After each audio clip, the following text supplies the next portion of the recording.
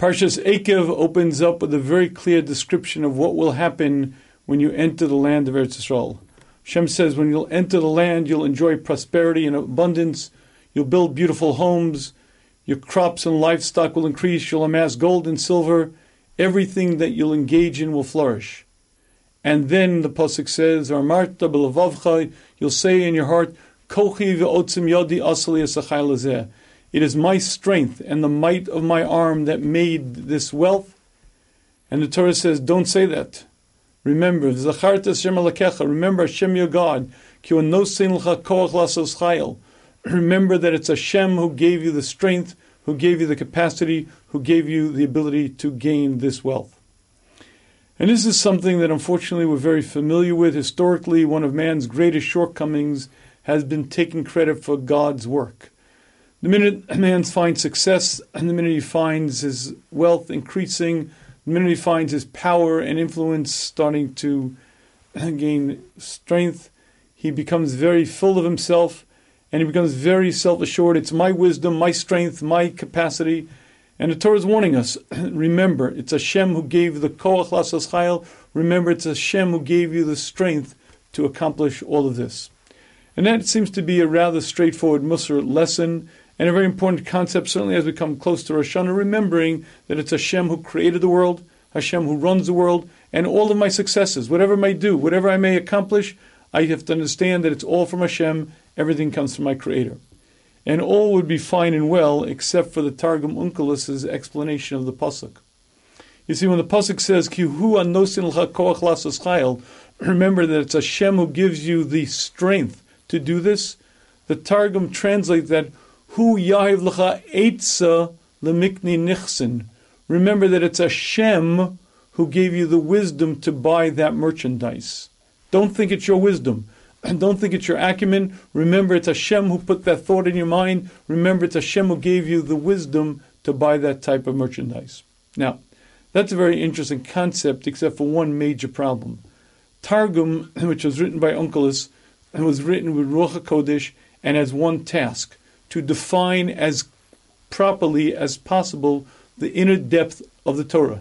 The reason why Targum is so reliable and so tremendous is because to take the inner depth of the Torah and to translate it into words which then Aramaic was spoken by the common man required vast understanding of Torah, vast, tremendous siyata d'shmaya, and when Targum defines something, he's defining the essence of the Pasuk. The problem is, it seems that he's limiting the Pasuk dramatically. The Torah says, don't think it's your strength. It's God who gave you the power. God who when your crops start increasing, and when your livestock start building, don't think it's you, it's God. Why does the Targum limit it to saying it's God who put the thought into your mind? You know, it's true. That may be also true, but Hashem also created the world. Hashem also runs the world. Hashem also is the one who keeps everything in existence and maintains everything. Why is Targum limiting the pshat? The simple reading of the Pasuk is, remember that it's Hashem who created and runs the world. Everything is God. Yet the Targum defines the words, remember that it's Hashem who gave you the eitzah, who gave you the advice, who put the thought in your head to buy that merchandise. The question is, it seems very, very limiting. The question is, why is the Targum so limiting pshat in the Pasuk? And to understand the answer to this question, I'd like to focus on a very interesting observation. One of the brachas that we make should be rather perplexing. On a very regular basis, we say, Baruch Hashem, blessed be you God, Elokeinu, our God, Melech HaOlam, King of the universe, Hamotzi Lechem Min Ha'aretz. You take bread out of the ground. Now that bracha should be rather troubling. Because let's be honest, I buy my bread at Zisha's bakery. Zisha buys his flour from a flour distributor. That flour distributor purchases it from a warehouse, purchases it from a master distributor, who buys it from a farmer's co-op, who buys it from Joe the farmer out in Idaho. What does God have to do with that? Hamotzi lechem in ours, God brings bread forth from the ground, is not accurate at all. Number one, there are many people, multiple steps involved, and certainly it's not bread from the ground, and it's certainly not Hashem. It's Zisha's, it's a flour distributor, it's a warehouse, master distributor, farmer's co-op, all the way down the line. And if you think about this, it's not such a small question. We say in benching regularly, Hazones olam kula betuvo. Hashem, you're the one who feeds the entire world. Who nosein lechem l'chol basar? You give bread to every human being, but more than that. Ki kelzan u'mefarnes lakol. Hashem, it's not just human beings. Every animal in the wild, every insect, every fish, everything that exists in the world is kept alive by you. And it's a major proclamation of faith, but I believe it requires a tremendous amount of understanding.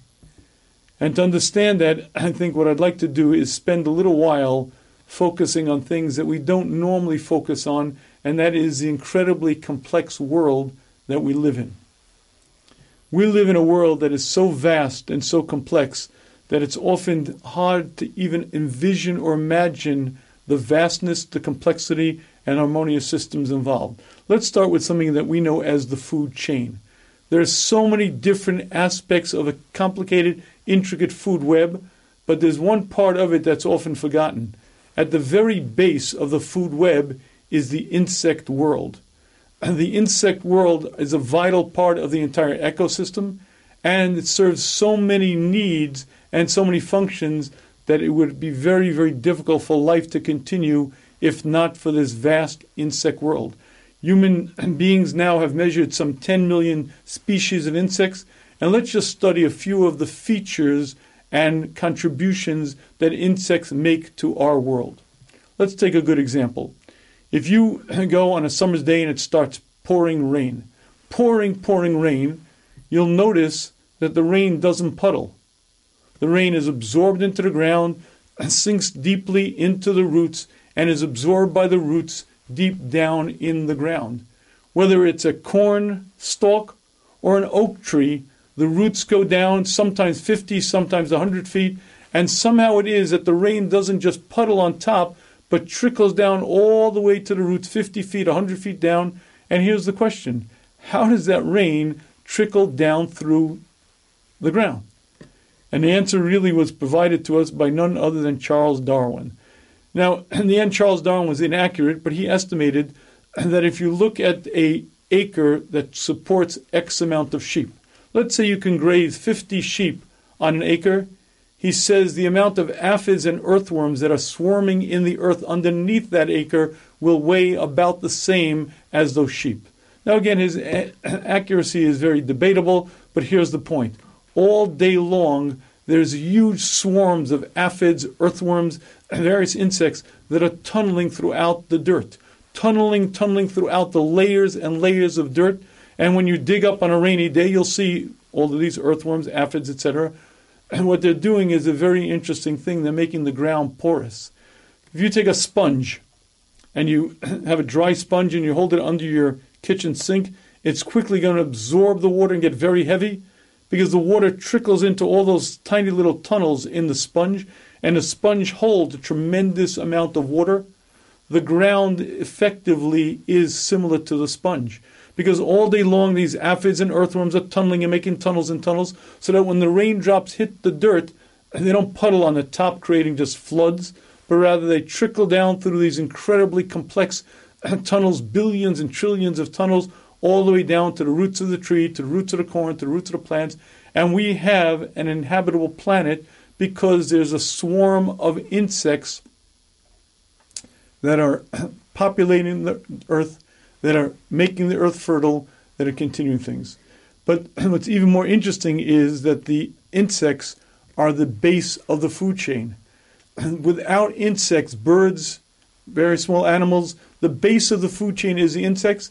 And because insects provide such an important role, Hashem made them very, very robust. There are 500 species of ants, 5,000 species of cockroaches. Why you need so many beetles, I'm not sure, but here's the point. They replicate, they duplicate, they should be swarms and swarms, and in a very short amount of time, the entire earth should be overrun by insects. They're so multiple, there's so many species, and they multiply so quickly that the entire earth should be swarmed by insects. However, there are a number of things that take care of that problem. Number one, birds eat an awful lot of insects. Number two, bats. but probably one of the greatest predators of insects is something known as the spider. Now, the spider is a very, very interesting little insect. The spider, most orb-weaving spiders typically are blind, and they'll create a orb, they'll create a web, and they catch insects by the dozens, by the hundreds, and they keep a large part of keeping the population of insects under control is done by the spider. But if you study how the spider does its job, it's fascinating.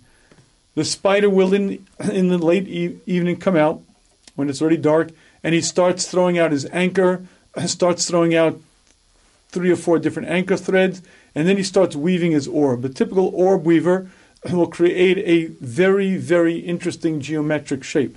Now you have to understand, the job of the insect is to catch as many spiders. The spider's job is to catch as many insects as he can. But here's the great challenge.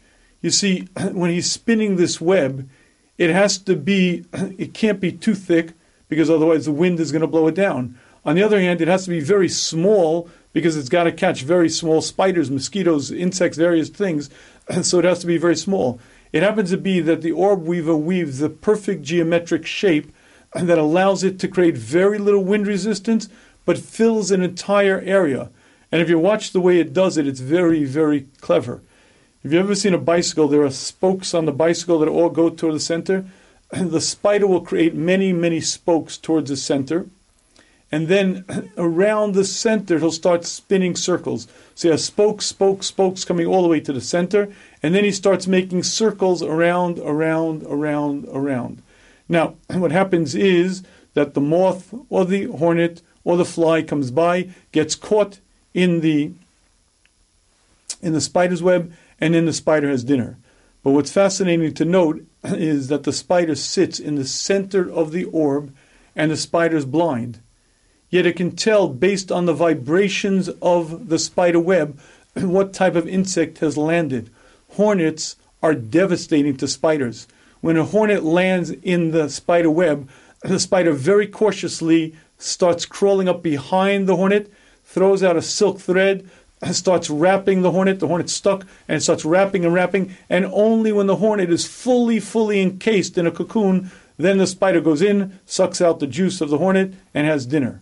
If it's a moth or a fly, the spider instantly knows where it is, what type of insect it is, and pounces immediately on it, puts its venom into the moth, and sucks out the juice. Instantly it knows what type of insect, where it fell. But here's the interesting question. How in the world does a little spider catch a big hornet or a big moth or insects that are far larger than it? And you have to study this spider web to appreciate the wonder of this entity. You see, the spider web, the circle parts that go around and around are covered with glue, but not indiscriminately. Like little beads, almost like beads on a necklace, the spider will go and put bead after bead after bead only on the circular parts. You see, the spider climbs on the spokes. He walks up and down on the spokes. On the spokes, there's no glue, because he would get stuck. But only on the circular part, he puts beads and beads and beads on these little circular parts, so that when the wasp or the hornet pushes against it, suddenly its wings or its legs get into this gooey stuff, and it can't get out. Now, here's the most amazing part. If you think about it, the hornet is a very large insect. And that little bit of glue, I don't know how much tack it has, but has to stay moist for hours. It can't be that tacky. How does it stop the hornet from getting away? And why doesn't the hornet just fly away and just break away from it? How much glue? Imagine you stuck your foot into a pot of glue. You'd step away and walk away, clean yourself off and go further. The reason why the hornet or the wasp cannot do it is because the spider web itself is so flexible. So what happens is the leg or the wing touches some of the glue, and the hornet tries to pull away, but it pulls the entire web with it. It can't create enough tension. Why? Because the spider web is so flexible that whenever the hornet moves, it pulls the web with it. Now here's the amazing part. Stronger than anything that any human being has ever created is the spider web. Man cannot even envision creating such a powerful, durable bond. They say if you take a 1-inch thick spider web, it could stop a fully loaded 747 in mid-flight. It's the strongest substance known to mankind. Yet so flexible that when the hornet tries to pull away, it can't break the glue because the hornet pulls the spider web with it. And it's a rather interesting thing, because the spider spins that web, the perfect geometric design, not to cause too much wind resistance, but enough to create a very tight mesh. It knows how to put exactly the glue where and when. It knows how to sit in the center. It knows how to find its keep. But here's the interesting thing. Not every bug ends up being the spider's dinner. There's one bug called the squash bug, or sometimes called the stink bug, that has a very interesting defense against this spider. You see, when the squash bug gets caught in the spider's web, it waits. It waits until the spider comes close, and then it lets out a noxious spray that gets right into the spider's eyes, into its mouth, and the spider recoils and he starts regurgitating, vomiting. The spider is put into a tizzy and has to clean himself off. In the meantime, the squash bug does something very interesting. He starts licking his legs and his arms, and he starts applying it to the glue. But make no mistake, the saliva isn't a solvent for the glue. What the saliva does is makes the normally flexible spider web brittle. The flexibility of it is a chemical process. It changes the chemical process such that the spider web becomes brittle, so that then when the squash bug tries to pull its leg away, the brittle now spider web breaks, and the squash bug is easily able to get away. Now, do you know the chemical proposition of a spider web? Do you know the composition of the solvent to create it brittle or flexible? Have you ever given an IQ test to a squash bug or to a spider?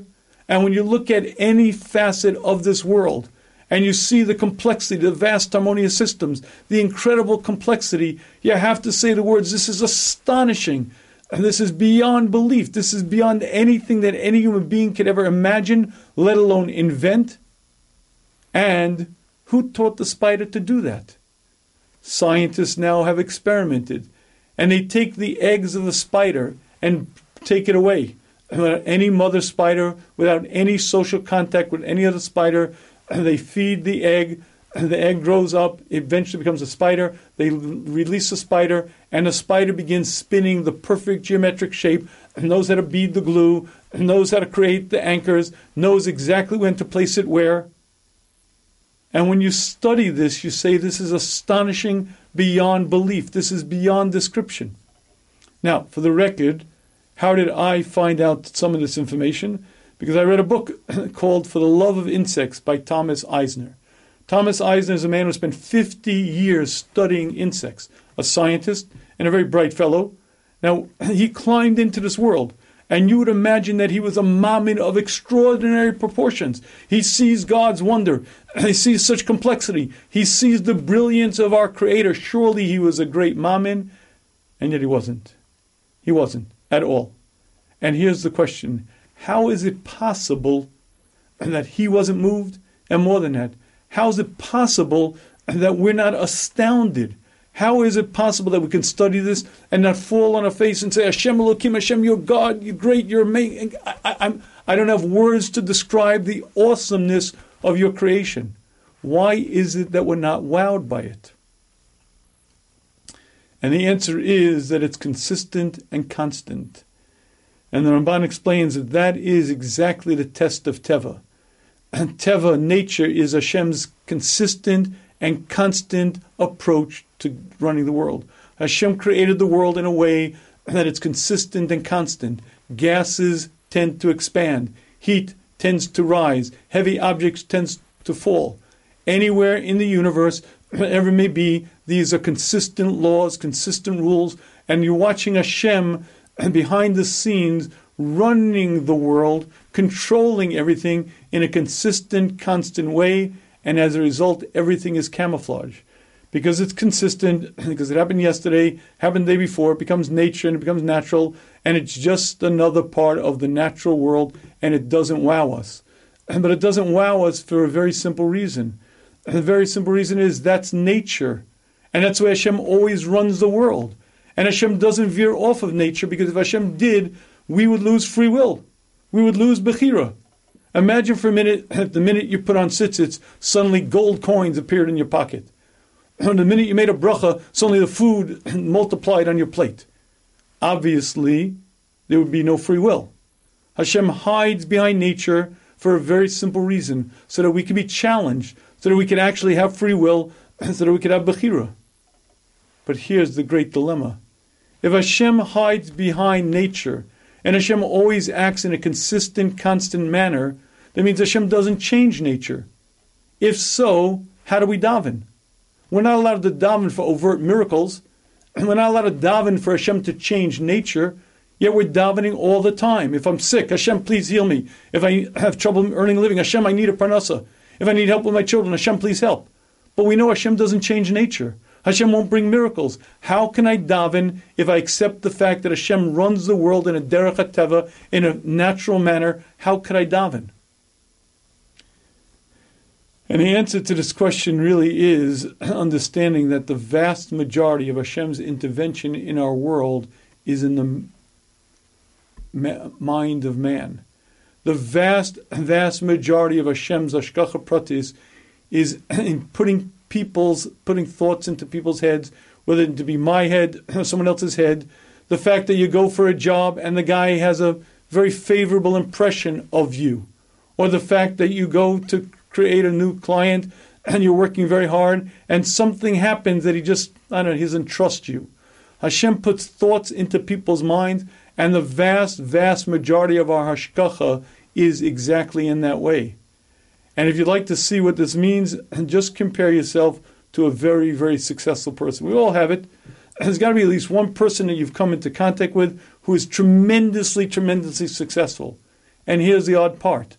Very likely he's not more clever than you, not brighter than you, and not smarter than you. He went into business and you went into business. He chose real estate and you chose real estate.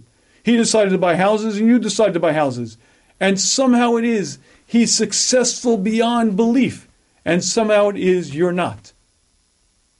And when you do this comparison, you'll find something very, very incredibly interesting. He did the same thing you did, but for some reason the bank accepted his proposal, didn't accept yours. And that client liked that proposal, it didn't like yours. And that person he hired was very, very successful. The person you hired failed. And I'll share with you a very interesting story because I got to see this very much upfront and personal. I was a high school rgba for 15 years, and it meant I dealt with 15 cohorts of guys. And I got to see guys very close in life, and I got to create very real relationships. And it's been a number of years now, and I got to watch the guys grow up and take their place in the world. And I found that very often there was a regular guy in the shiur. Nothing unique about him, nothing special, and he became a phenomenal success financially. Another guy had all the talent, all the ability, barely able to earn a living. And the people who you would think would have tremendous success didn't. People you thought regular did, and made very little sense. I'll share with you one example because I think it's very telling. The fellow who had been in my shiur told me the following story. He became a nursing home administrator, and his father brought him into a deal. There was a man who was looking to sell a nursing home, and there were 4 people who were going to be involved in buying the home. The 4 people met with the nursing home owner, and this fellow who did my shiur and his father, and 2 other guys. Okay, and they're meeting, discussing back and forth. At a certain point, the nursing home owner asked the other 2 guys to step outside and spoke to the fellow who had been in my shiur and his father, and he said like this. He said, I wanted to tell you guys, I like you guys. I trust you guys. I want to sell you the home. Those guys I don't like and I don't trust them. I don't want to deal with them. Here's the deal. I'm going to make you a great offer, but it's only for you guys. They're not involved. I want to make you the offer. I'll give you 10 minutes and make a decision. You're in or out. So his fellow and his father stepped outside, and the father said, well, we should do it, right? The son said, listen, come on, Dad. They brought us to the deal. If we cut them out, that's not nice. They brought us to the deal. How can we then underhand cut them and cut them out of the deal? It's not right. And they walked back in, and the father said to the nursing home owner, my son feels it's not ethical. They brought us in. We're not going to do the deal. The nursing home owner looks at the man and says, your son is a fool. He can't ever make a living. He's never going to succeed. If you don't accept this, you're a fool.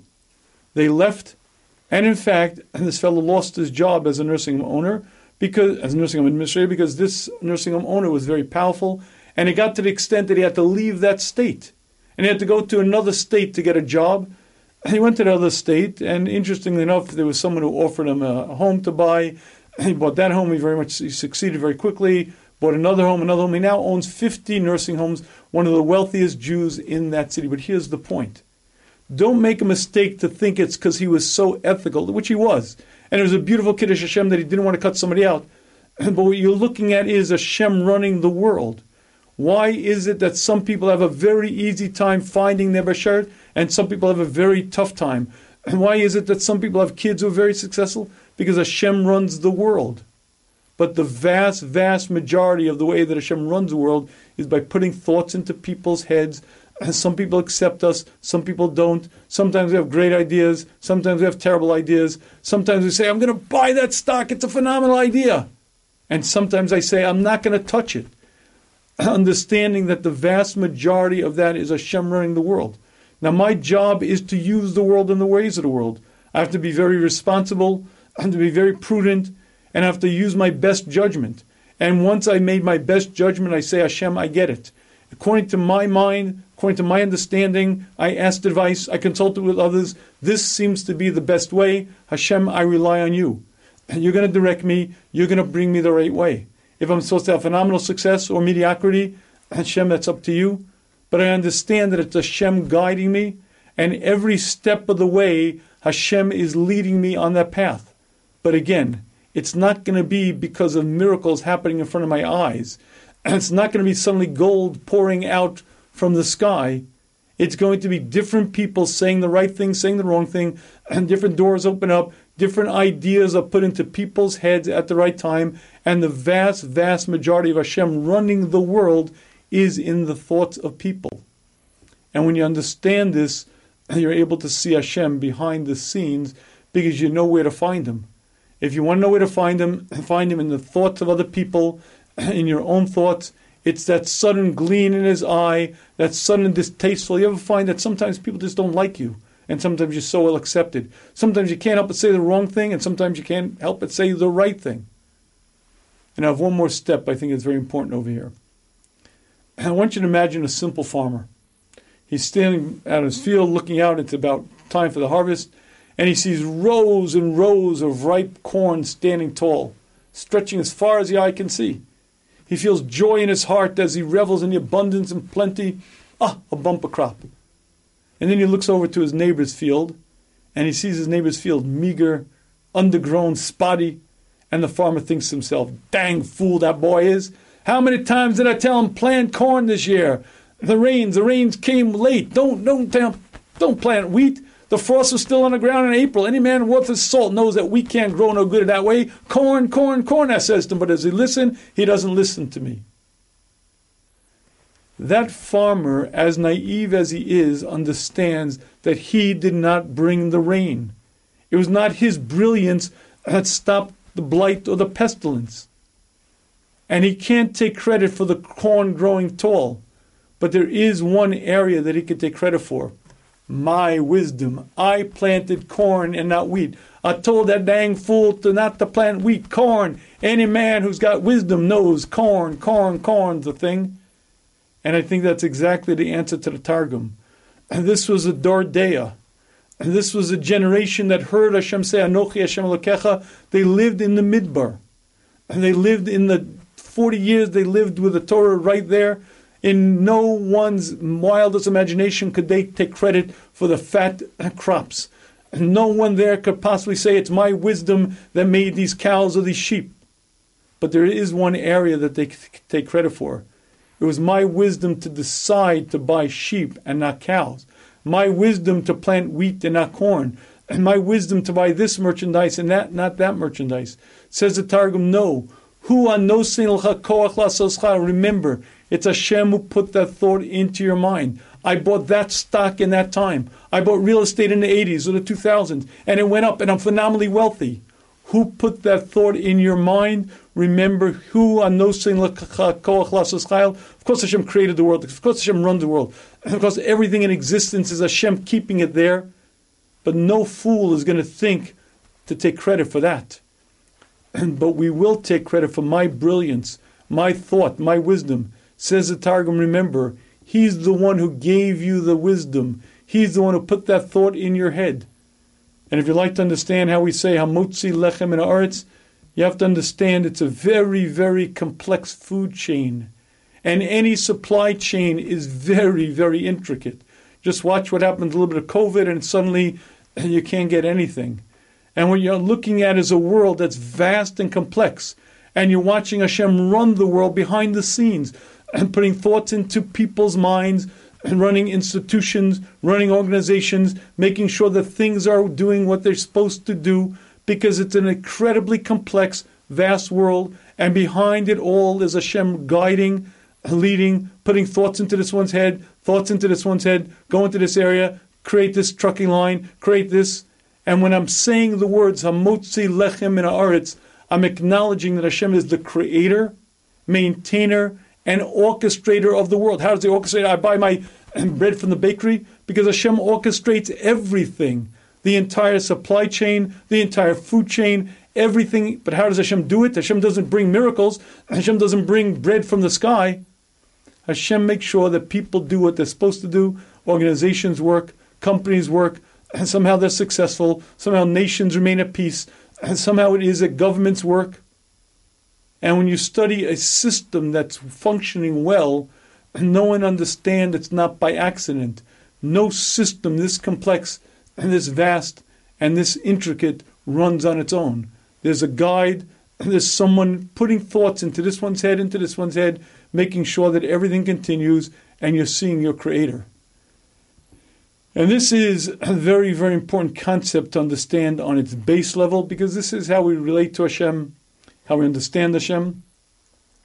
And again, certainly as we come close to Rosh Hashanah, and we think about all of the issues that are being judged and being decided, and I understand that behind it all is Hashem putting thoughts into people's minds, arranging things, and that's a very, very important concept. But because we're dealing with very deep concepts in this year, I'd like to take this one level deeper. And let's understand how, in fact, it functions, how it is that Hashem speaks in our mind. So let me share with you a mashal. Imagine you have a multiplayer video game, whether it be Fortnite or some other game, and I'm sitting in my area, my computer playing, and you're sitting maybe in another city playing, and another guy over here, and we're all playing this multiplayer video game. Okay, very nice. So let's assume for a minute the goal of the game is to amass a lot of wealth. So I build a house and I sell that house, I get some gold, I build some lumber, I sell some gold, you buy, etc. The game is going on, and suddenly imagine for a minute that I start amassing mounds and mounds of gold. Now you, in the other city, see my mounds of gold and you get very jealous. So you decide that's not right. Why should it be that he has such big piles of gold and you don't? So you decide you're going to steal my gold. So you plot and plan how to reach into my pile of gold and take it. Well, here's the problem. The problem is you're never going to succeed. Why? Because this is a virtual game. It's in a platform. It's in a cloud. And what's happening is someone wrote the code. And if you can imagine, that person who wrote the code is sitting watching the cloud. And if you're going to try to reach in, the code doesn't allow you to do that because it's not part. You can't reach into my pile of gold because the program was written in a way that doesn't allow for that. And the programmer, the one running the program, sees what you're trying to do. Even if you could do it, he would prevent you because you're not really here in my house. You're in the cloud as I'm in the cloud functioning there. And the cloud is operated by someone. Someone wrote the code and someone watches the game and someone makes sure that only what's supposed to happen can happen. You cannot touch me. And this is a way to understand Hashem's involvement in the world and a way to understand one of the basic concepts of Emunah. No human being can harm me. No human being can help me. Hashem is there running everything. Hashem is involved in everything. And much like that multiplayer game, you could dream, you could scheme, but you can't take the gold, you can't touch me. But if you think about some of the concepts we discussed last week and the week before, I think this concept becomes much, much clearer. Remember, any human creation is vastly different than Hashem's creation of the world. When I create a shack, I take objects that are in existence, I shuffle them around, I take some wood, I take some nails, I banged them together, and I created nothing. I reshuffled, reorganized, but I made nothing. When Hashem made from absolute absence of anything something, Hashem was the mishave, the creator and the one who maintains everything in creation. And the way to understand this, we gave the mashal of the seagull. Imagine it's a cold night, and I'm standing at the bus stop, I'm shivering, I close my eyes, and imagine a beautiful beach scene. White sand, ocean blue, cloudless sky, and one lone seagull gently floats across the sky. The bus comes splash. Gone is the ocean blue, gone is the sand, gone is the seagull. I'm the dreamer. As long as I think about the seagull exists. And the minute I stop thinking about the seagull, gone is the seagull, gone is the sand, gone is the ocean blue. That is Hashem's relationship to everything in creation. Hashem is the creator and Mishava, the one who created and maintains everything. Unlike a human creation where I take something that's in existence, if I build a shack and leave it for 20 years, I expect it to still be there because I created nothing. I took objects that were in existence and moved them around. When Hashem created from nothing something, Hashem created and needs to maintain it and keep it in existence every moment of its existence. Now, with that being said, let's climb into the seagull and let's watch that mashal for a minute. So we mentioned last week, and imagine for a minute the following. Imagine that I say to the seagull, I want you to fly east. And the seagull says, I want to fly west. I say, no, east. He says, no, west. No. East, west. Finally, I say, okay, you want to do it your way? Do it your way. Now, if you think about it, that cannot happen. It can't happen because the seagull only exists in my mind. I'm the creator of the seagull. I'm the creator of the bird, the wings, the beak, the brain, the mind. And there's no thought outside of my thinking. And there's no concept of the seagull having its own volition, its own will, because I created the seagull, and therefore I created its mind as well. And any thought that it has only are thoughts that I put into it. It can't be that I say east and it says west, because unless there are two me's, unless I'm schizophrenic, there's just east. And this is one of the most difficult things for us human beings to ever really understand. And that is how Hashem created an entity with a das separate from Hashem's. And we're not going to deal with it at length this evening, but let's just suffice it to say that one of the most incredible features in creation is that Hashem created a separate das, a separate will, a separate volition, and gave you, him, and every other human being free will. But free will means your own agenda, your own issues, your own desires, your own will. And as much as you'll study artificial intelligence, and as much as people like to believe about there'll be computers one day who have their own will, it never will happen, and it can't happen. Because you can't create an entity that has its own will unless you are the creator of the heavens and the earth. It is physically impossible, and it's one of the wonders of Hashem's creation. But watch something very, very astonishing. When Hashem created free will, that means let's go to the seagull. It's as if I said to the seagull, okay, Mr. Seagull, you could think your own thoughts. Even if I want you to think east, you can think west. When I grant him that thoughts, he's still thinking in the platform of my mind. I hear everything that he thinks because he only has that will and only has that mind because I granted it to him. And just as I keep him in constant existence, I keep his mind in constant existence. And it's only because I will it to be that he has will. And what that means is I hear every word that he thinks. Anything that he's thinking is right there in front of me. He's thinking in the platform of my mind. And when you understand that, you understand how Hashem knows our thoughts. There is nothing that exists outside of Hashem.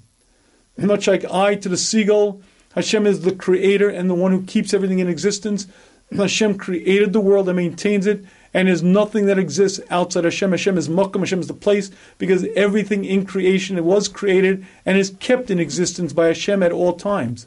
But it's not just a physical existence, not just my skin, my bone, my arms, my legs. My mind as well was created by Hashem. And my will was created by Hashem. And my will is kept in existence constantly by Hashem. My mind, my thinking, me. And what that means in plain language is, I'm thinking in the platform of God.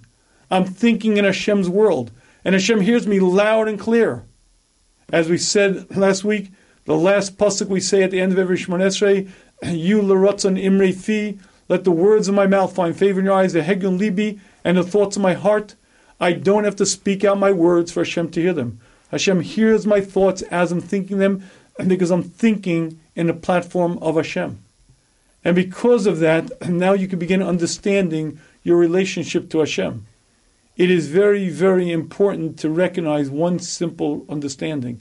Hashem knows my thoughts as I'm thinking them. But even more than that, many, many times there'll be a voice in my head that might be me and might not be me. It might be Hashem speaking in my head, giving me an idea, leading me to something. And if you'd like to practice this, I have a very simple exercise. Start speaking to Hashem in your mind. You don't have to speak to Hashem with your lips. Hashem hears your thoughts as you're thinking them. This is a very effective thing that many times you're not allowed to daven, you're not allowed to speak out words in certain places. But you're allowed to think thoughts there. And if you're allowed to think thoughts in those places, you speak to Hashem in your heart, ask Hashem for help, ask Hashem to guide you, but get used to it. Get used to thinking thoughts in your heart and speaking to Hashem there, because you begin to come to grips to the fact that Hashem is everywhere. But everywhere means every particle of physicality, any part of the cosmos, anywhere that may be, and even right here. But not just right here outside of me, right here in my mind. I'm thinking in the platform of God. I'm thinking in Hashem's world. And when you understand that, you understand that Hashem is everywhere, literally, and you begin to understand Hashem's involvement in the world. I think that this Targum is very, very important and eye-opening. And you're going to increase crops. You're going to have abundance and plenty, and you're going to say, Kochi v'otzim yodi, the strength of my hand. Says the pasuk, no, remember it's Hashem. Hashem nosin l'chakoch l'asas chayil, says the Targum, remember, He gave you the eitzah, He gave you the advice. Why did the Targum say He gave you the advice? Because that's the vast, vast majority of Hashem's involvement in the world. Again, when we look at this world, we see an incredible world. We see butterflies, we see spiders, we see food webs, we see a world that's so incredibly vast and so complex. We're not moved by it. Why? Because it's constant and consistent. And Hashem always runs the world that way. And Hashem won't veer off it, because again, if Hashem brought open miracles all the time, there'd be no free will. So then how do we daven? And we daven because we understand that Hashem runs the world. How does Hashem run the world?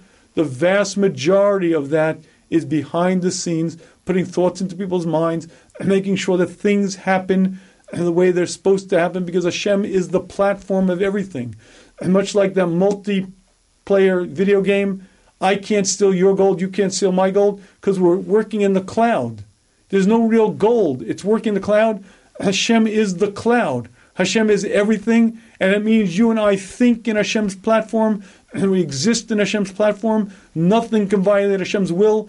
No human being can harm another human being. No human being can help another human being unless Hashem wills it to be. But even more than that, your thoughts themselves are in the platform of Hashem. And number one, that means Hashem knows exactly what I'm thinking as I'm thinking. And number two, many, many times Hashem puts thoughts into your head. Again, we have to do our part. We have to use the world in the ways of the world. But when we do that, then we understand that Hashem, it's up to you. I trust that you're going to lead this properly, and you're going to lead me on the right way, for good or for bad. You know better than I. I know you love me more than I love me. I know you know better than I what's for my best. I take my heavy load, I transfer it to you, and I rely on you.